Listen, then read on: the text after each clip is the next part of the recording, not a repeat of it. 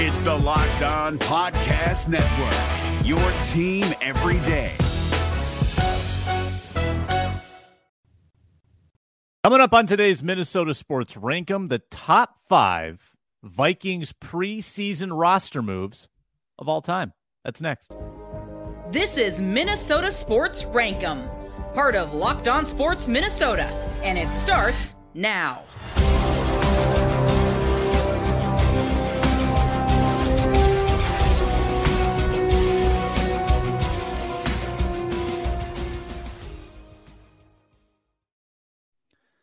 It's the show that settles debates and starts new ones. It's Minnesota Sports Rankem on Locked On Sports Minnesota. Every Thursday, myself, Sam Ekstrom, my sidekick, Luke Inman, putting together top 5 lists around Minnesota sports, heavily weighted on the Minnesota Vikings this time of year as we try to get to the bottom of some great debates. I'm Sam Ekstrom. I'm at Sam Ekstrom on Twitter, part of the Ron Johnson Show and the Minnesota Football Party here on Locked On Sports Minnesota. Luke Inman is as well. He's at Luke_Spinman, big part of our operation here, and he authors the NFL Draft Buzz newsletter. What's going on, Luke? Hey, feeling good, Sam. Day 2 of joint practice. Can't wait to pick your brain on the football party coming up with Arif Hassan and Luke Braun coming up next. But yeah, another Thursday, another great list, and another great Rankem topic here from you today. So I can't wait to dive in, compare and contrast these lists, see what you got on here. I usually try to find inspiration from current events in these lists, and my inspiration right now is Trey Lance rumors. The Vikings may be in the mix to make a call to the 49ers and trade for the hometown or the home state kid, Trey Lance, and bring him in for, as you know, a future prospect, a flyer they can take to compete for next year. But basing off of that, we're going to talk about the top 5 preseason roster moves that we've seen in Vikings history. And as always, please comment below on guys we miss, mistakes we make. Please call us out in the comments on YouTube, where you can subscribe for free. Also, we're free and available wherever you get your podcasts. In addition, SiriusXM app, Amazon Fire, Roku, all that jazz. So again, Luke, these are trades. These are surprise cuts, surprising acquisitions, all made in this preseason period where the rumor mill is running so hot. So as always, we start with you with your number 5 and any other disclaimers you might have. I know sometimes you need to preface the list. Well, I'll just say I went back to 2014 for my list, Sam. So I really honed in on the last 8 years specifically. And if I learned one thing, it's that this really put things into perspective of just how wild and crazy things are about to get over the next week. And it just goes to show, too, if there's going to be a big move, Sam, it's going to happen right at the end of this month when you get not just the roster cuts trimming from 90 to 53, but when you see some big trades go down as well. This is when they all happen, end of August. Let me jump to number 5, and I hate to do it.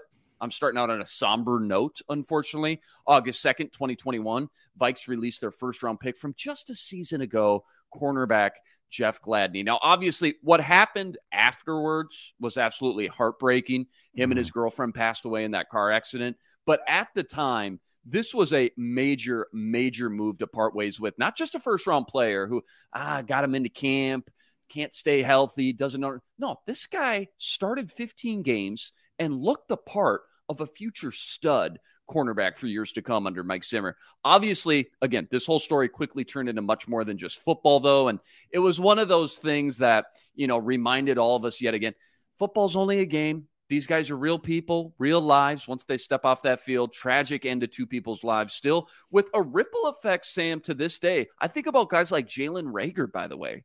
Remember, he was extremely close to him from their college days at TCU. Think about everything Jalen Reagor's gone through the last few years. It's a lot. So waiving Jeff Gladney, their first-round pick from just a season ago after he faced those third-degree felony assault charges, that was a shocking move, Sam. Comes in at number 5 on my list.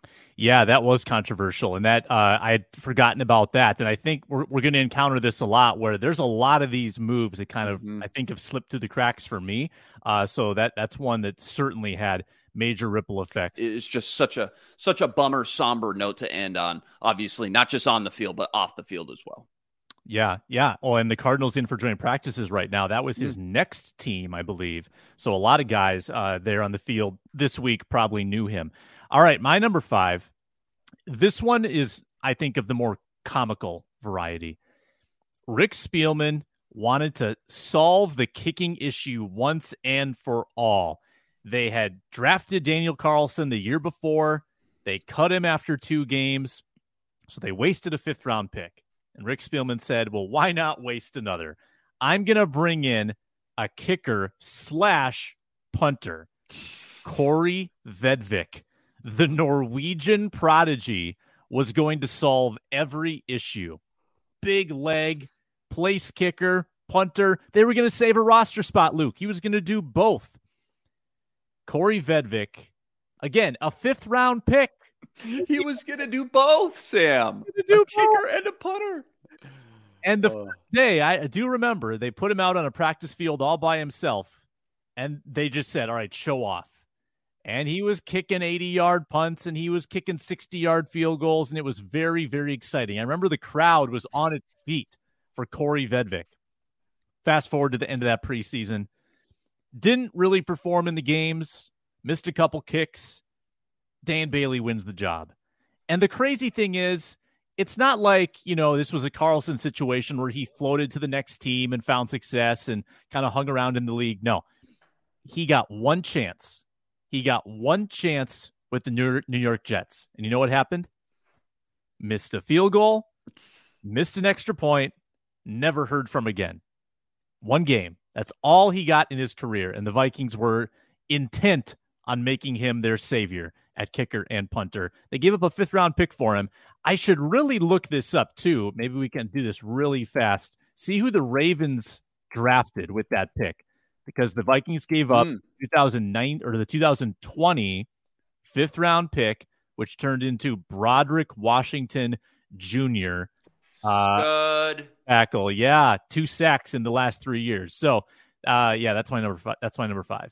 Hey, just the mindset, though, to be able to have a guy on special teams be able to kick and punt saves you a roster spot. Look at how tight things are going to get this year when it comes down to cut down days and the big names that are eventually going to end up getting released and waived, Sam. Pretty nice. I can see the mindset and the trick they were trying to pull there, trying to save at least one roster spot, having a kicker / punter there, Sam. That's a good call out. Forgot about that one. Number 4 on my list, August 29th, 2020. Rick Spielman wheeled and dealed a 2nd and 4th-round pick to the Jaguars for edge rusher Yannick Ngakoue. Huge move, Sam, especially for this front office. If you remember, really was not known for being super aggressive, acquiring players for picks, unless they absolutely had to. And on paper, they definitely had to do something. Daniil Hunter shelved the entire year with that neck injury, if you remember. So here was the depth chart going into the year. Ifeadi Odenigbo, DJ Wanham, Jalen Holmes, and Eddie Yarborough. Yikes, man. That just wasn't going to fly. So they cough up some premium picks for a pass rush specialist. He lasts 6 weeks, Sam. That's how long the experiment lasted. 2 forced fumbles and 5 sacks in 6 weeks, by the way. Pretty good, if you ask me. Not bad. Pretty good. Splashy. Stuff. Didn't fit the Zimmer defense, though, if you remember. Couldn't play the run whatsoever. 6 weeks later, he was shipped off to Baltimore for a future 3rd-round pick. Making a splash, though, right at the deadline for Yannick Ngakoue. That's number 4 on my list. Yeah, that'll pop up on mine eventually. That's a good poll. How about this one from 2018, my number 4? Terrence Newman on cutdown day retires to become a coach. Now, retirement was the official word. I suspect that this was a suggested retirement. Hey, we don't want to keep you, Terrence. Would you like to join the coaching staff instead? We'll pay you like close to what you were going to make. Okay, sure. And you know why the Vikings did this, Luke? Because they had drafted Mike Hughes. They thought they were going to be set there. And they really liked Holton Hill. So they've got their 6 corners. They've got Hughes, Alexander, Waynes, Rhodes, Holton Hill, someone else whose name escapes me. That was their group. Terrence Newman just didn't have a place anymore. He was long in the tooth. Well, he becomes a coach, trying to coach up these defensive backs, and what happens? Mike Hughes tears an ACL in week 4. Holton Hill was not reliable whatsoever. And Xavier Rhodes started to break down that year, if you remember. He came off the phenomenal 2017, which was, I think, the peak of his powers. And then the decline began and the injuries began. And that was the beginning of his downfall in Minnesota. They could have used Terrence Newman, man.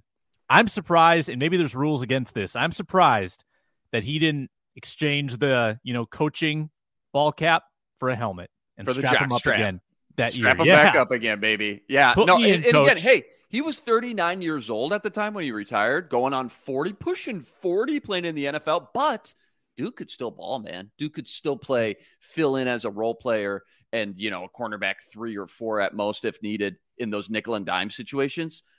It just goes to show what a great example you just called out of you can never have enough good cover cornerbacks, especially in the pass happy league. You got 4 or 5 of these guys out on the field at any given time. And then when 1 or 2, if not multiple, go down, you got to have a backup plan in your back pocket. Terrence Newman would have been great. That's a good call out there at number 4. I like that. How many little glances do you think Newman gave Zimmer as the secondary was falling apart? And again, I'm assuming that he was kind of forced into this. I think he was probably nudged out the door. How many times do you think he rolled his eyes as things were going? And also great potential Seinfeld humor in that room because they had a Jerry Gray and a Terrence Newman. If you're a Seinfeld fan, you know where I'm going with that. Hello, Jerry Newman. That's my number 4. What do you got for number 3? Number 3 on my list. It's a 2-for-1 because these two guys were cut within 1 day of each other on the calendar year, 3 years apart though, Sam. And it was an end of an era. Both times these dudes were let go because they were staples when you think about Minnesota Vikings defense back in the 2010s. These were the guys you thought of first and foremost, Sam. August 31st, 2018, Vikings waive Brian Robeson. 3 years later, August 30th, 2021, Vikings waive Everson Griffin for what would be, if you remember how this kind of all finished up and wrapped up, Sam, the second and final time. He left for Dallas and Detroit, a couple quick stints there the year prior. But between the two of those guys, Sam, you got 22 years of Vikings football and 120 sacks between them. Both finished in the Vikings top 10 in sacks all time. It may have been 2 separate occasions. I get that. But each time one was let go, it was the end of an era because these guys were not only fan favorites for so many people for so long, but cornerstones in the trenches of some of the best Vikings defenses we've ever seen. So the final goodbyes of Everson and Robeson, that's number 3 on my list. And it reminds you how rare it is for a player to be beloved by a team and then retire with that team. And I think Harrison Smith might be the one who pulls it off. Yep. Maybe and sometimes it's on the player to know when to hang it up. Like Joe Mauer, for instance, could have kept playing. Yep. But he chose to hang it up and retire a Twin. Maybe Harrison Smith pulls it off, but it is so hard to last the whole time in one city. And usually it ends sometimes with bitter feelings. Like Everson Griffin was bitter that first year, and then he eventually came back for a second stint, and then it didn't end well that time either. Both 4th round picks too, by the way, just random 4th round picks. Let's take a flyer on this guy. Go on to put up 22 years in Vikings uniforms, 99 questions with B-Rob, man. Some of the best locker room interviews you'd ever find still to this day. Have the Vikings had a great defensive line draft pick since Daniil?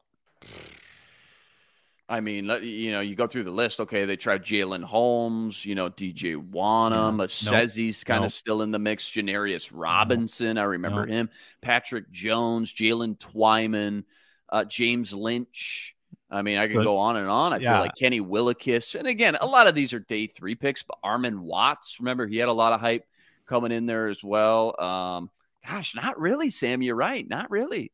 Ade Aruna from Tulane, 6th rounder, 2018. They just had a great run where they just nailed all of those guys. And then Jaleel Johnson. 8 years of famine. And it sounds like they haven't really tried above the 4th round since Daniil either. No, you're right. You're right. Not much. I think, and this is what happens too. And you saw this with the interior offensive linemen when they nailed a guy like John Sullivan, the 6th, 7th round from Notre Dame. And they're like, you know what? You start to think in your head, I can do this. I think I have a little advantage. I think there's a little tell in here, and I can find some late day gems at this specific position on day 3. So they tried forever with the interior linemen as well on day 3, and they couldn't hit any guys. And then it's like, okay, I hit Brian Robeson in the 4th, hit Everson Griffin in the 4th. I think I know what I'm doing here. I know what to look for here, and I can let my coaches develop this talent. It just didn't work after that. You're right. I don't want to say it proved to be a fluke by any means, because still got Daniil Hunter, and Rick Spielman had a couple just out of this world draft classes, that 2015 draft class. But yeah, in general, after that, you're right, Sam, especially the last 7-8 years, throwing a lot of darts up on the board on those day 3 defensive line picks, and striking out quite a bit. Yeah, that they've had to rely very heavily on free agency. We're at the halfway point, and that's where we tell you about Bird Dogs. It's a Bird Dogs Day on Locked On Sports Minnesota. Bird Dogs make me look great. It's 100 degrees out right now, Luke, 100 degrees. But I've got those breathable Bird Dogs shorts. They look like khakis, but they're a little slimmer. They hug the thigh, give me a sculpted look. I wear them out to TCO at practice. I'm turning some heads, I think. Maybe not. Maybe they're not actually looking at me. Or maybe they are because of my Bird Dogs. They're basically like Lululemon. They do similar things, but they fit better. And I can attest to that. They're better than regular shorts with that stiff, restricting cotton. They've got the cloud knit fabric, give you that slimmer look, but you don't sacrifice any movement. So you stay agile, stay mobile. Anti-stink sweat wicking fabric. That comes in handy when it's 110 heat index. So Bird Dogs has a great promotion right now. birddogs.com/lockedon. Get the free white tech hat. Wear it forwards, wear it backwards.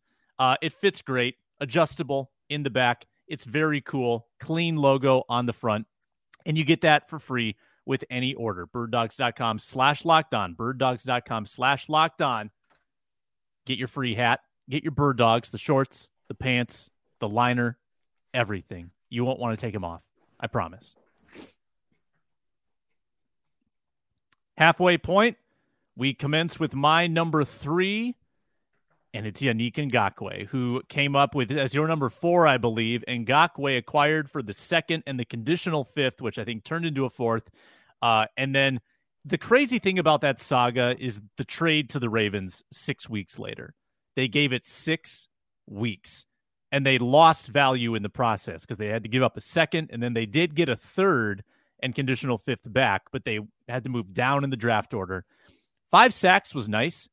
I looked at his tackling grades, though, for those 6 weeks. 114 out of 122 defensive ends in tackling. He was not interested at all in the run game. Might have been well suited for a 3-4 because he liked to just stand on the edge and try to get those open lanes to the quarterback, but he was not going to set an edge. He was not going to sacrifice his shoulders, his body to make a tackle. Nope, not going to happen. Ngakoue has become quite a journeyman in the league too. Like, no one wants to really commit to him or hang on to him. And it's hard to really understand why. Maybe it's the effort, but it didn't really work out in Minnesota. I remember Andre Patterson saying early on, yeah, I'm going to make him play my style of defense. And he didn't do that. He played the Yannick Ngakoue style of defense. And again, they were trying. This was kind of like the Sam Bradford, like last second ditch effort. And it didn't come out looking good for the Vikings. That's my number 3. Yeah, and the more I think about it, too, he's in Indy right now, by the way, I believe, anyways. Chicago.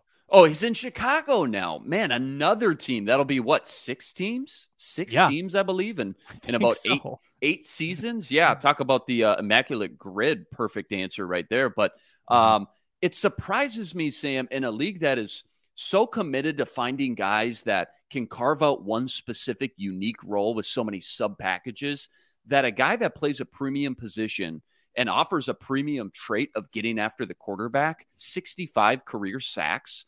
What do we got? 21 career forced fumbles, that he can't find, a landing spot and a home for multiple years at a time. Just goes to show you again how bad his tackling, the run effort, things like that must be for him to flop around team to team like that, being so good and as durable, a pass rush specialist. Yeah, and durable as well. You're right, totally. Mm-hmm. Yeah. All right, go ahead. Number 2. Yeah, number 2 on my list. Just a year ago, total mayhem, dude. Yeah, I can't pick just one. First, it was the bombshell of not 1, not 2, but 3 former third-round picks just a year ago, third-round picks, 3 of them, all waived. Chaz Surratt, who looks good, by the way, in New York right now, Wyatt Davis, and, of course, Kellen Mond. Kwesi was just getting warmed up, though, Sam. A trade for Nick Mullins, then a trade for Ross Blacklock. Then his biggest move ends with a bang. Trades for Jalen Reagor. 3 big cuts followed by 3 big trades. And, again, that all happened within a week of one another, and it all started exactly 1 year ago at this time. So that's number 2 on my list, Sam, the 2022 mayhem. Kwesi's first big splashy cut down day, and now it's got us all pumped up. We're ready for more moves. Could easily just be radio silent, but I think people are wondering about Kareem Hunt, Dalton Risner, Trey Lance. Again, if he was going to make a couple of those moves, he should have made them earlier. Like, he should have gotten Risner into the building, should have gotten Kareem Hunt into the building earlier so they wouldn't have to learn at the last second. But again, is it just a money thing? Like, these guys want to hold out for more money. Maybe if we wait a little bit longer, we can get them on a cheaper deal once they realize, okay, nobody else wants us. Let's just take the deal Kwesi and the Vikings offered up. I don't know what it is. Yeah, creating the relationship so that when they do soften on their demands, maybe they circle back and have good feelings about the Vikings. But I think Kwesi is just repulsed by giving 1 cent too much to a player that he does not value at a certain figure. Kwesi comes across like a nice guy, but I think he's a pretty cutthroat negotiator. That's the vibe I'm getting so far, based on TJ Hawkinson, Danielle Hunter, and all that. My number 2, Sammy B. Bradford. Sam Bradford, 2016. Vikings signed him in desperation because they didn't want to have Sean Hill be their quarterback, Luke. They were coming off a division title. They had Super Bowl aspirations. They were opening up a new stadium. You think Sean Hill was going to be the guy to open up that new stadium against the Packers? No. Sam Bradford, in exchange for a first and a conditional 4th-round pick, comes to the Vikings from the Eagles. And 15 days after he joins the team, he starts against Green Bay and leads the Vikings to a win. You could argue that this was a great move for the Vikings. They got a career-best season out of Sam Bradford statistically. Now, unfortunately, the win-loss record collapsed. They missed the playoffs. But they squeezed a lot out of him, man. 71.6% completion percentage, 20-5 touchdown to interception ratio. Very risk-averse, ultra-conservative quarterback. But he played a full season, which was rare for him. And they had a chance. I mean, they started the season 6-0, Luke. 6-0. Yeah, that was wild.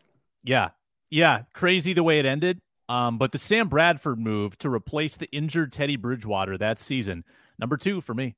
Yeah, that's number 1 on my list as well. And you made a lot of great points already. But I think when you look at the biggest moves in the last decade, and it happened September 2nd, 2016, you called it out. Teddy Bridgewater goes down with that. Still to this day, by the way, freakiest 1 in a million leg injury, coming off that division win, high aspirations. It's year 3 of Mike Zimmer in that era now, new stadium. Sean Hill's the backup quarterback.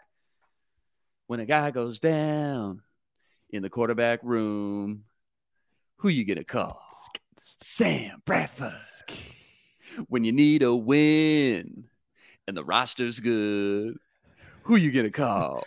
Sam Bradford. First and a 4th. I mean, former number 1 overall pick. A lot of hype around this guy. You just got to stay healthy. That's it, man. Former Heisman Trophy winner comes in, plays 15 games that first year, goes 7-8, which I get it, not great, but 20-5 TD to interception ratio. Again, obviously 7-8 is not great, not what you want.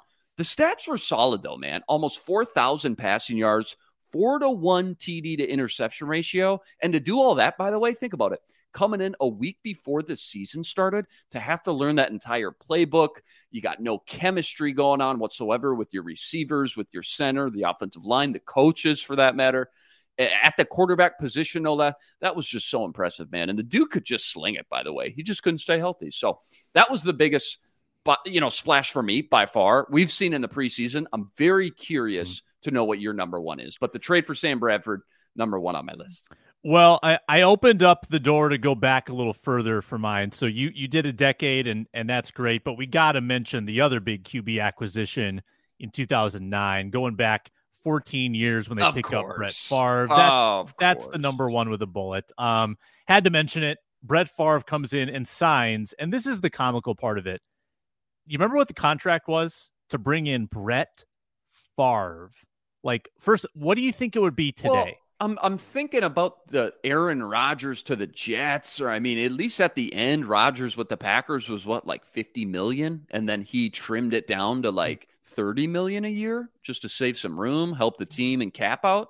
Is that right? So I'm thinking around that range-ish, like was it a 1 year or 2 year deal? It was a 2 year deal for Favre. Okay, so I would guess, and I don't remember at all, I would guess a 2 year, $38 million deal, which is probably way light.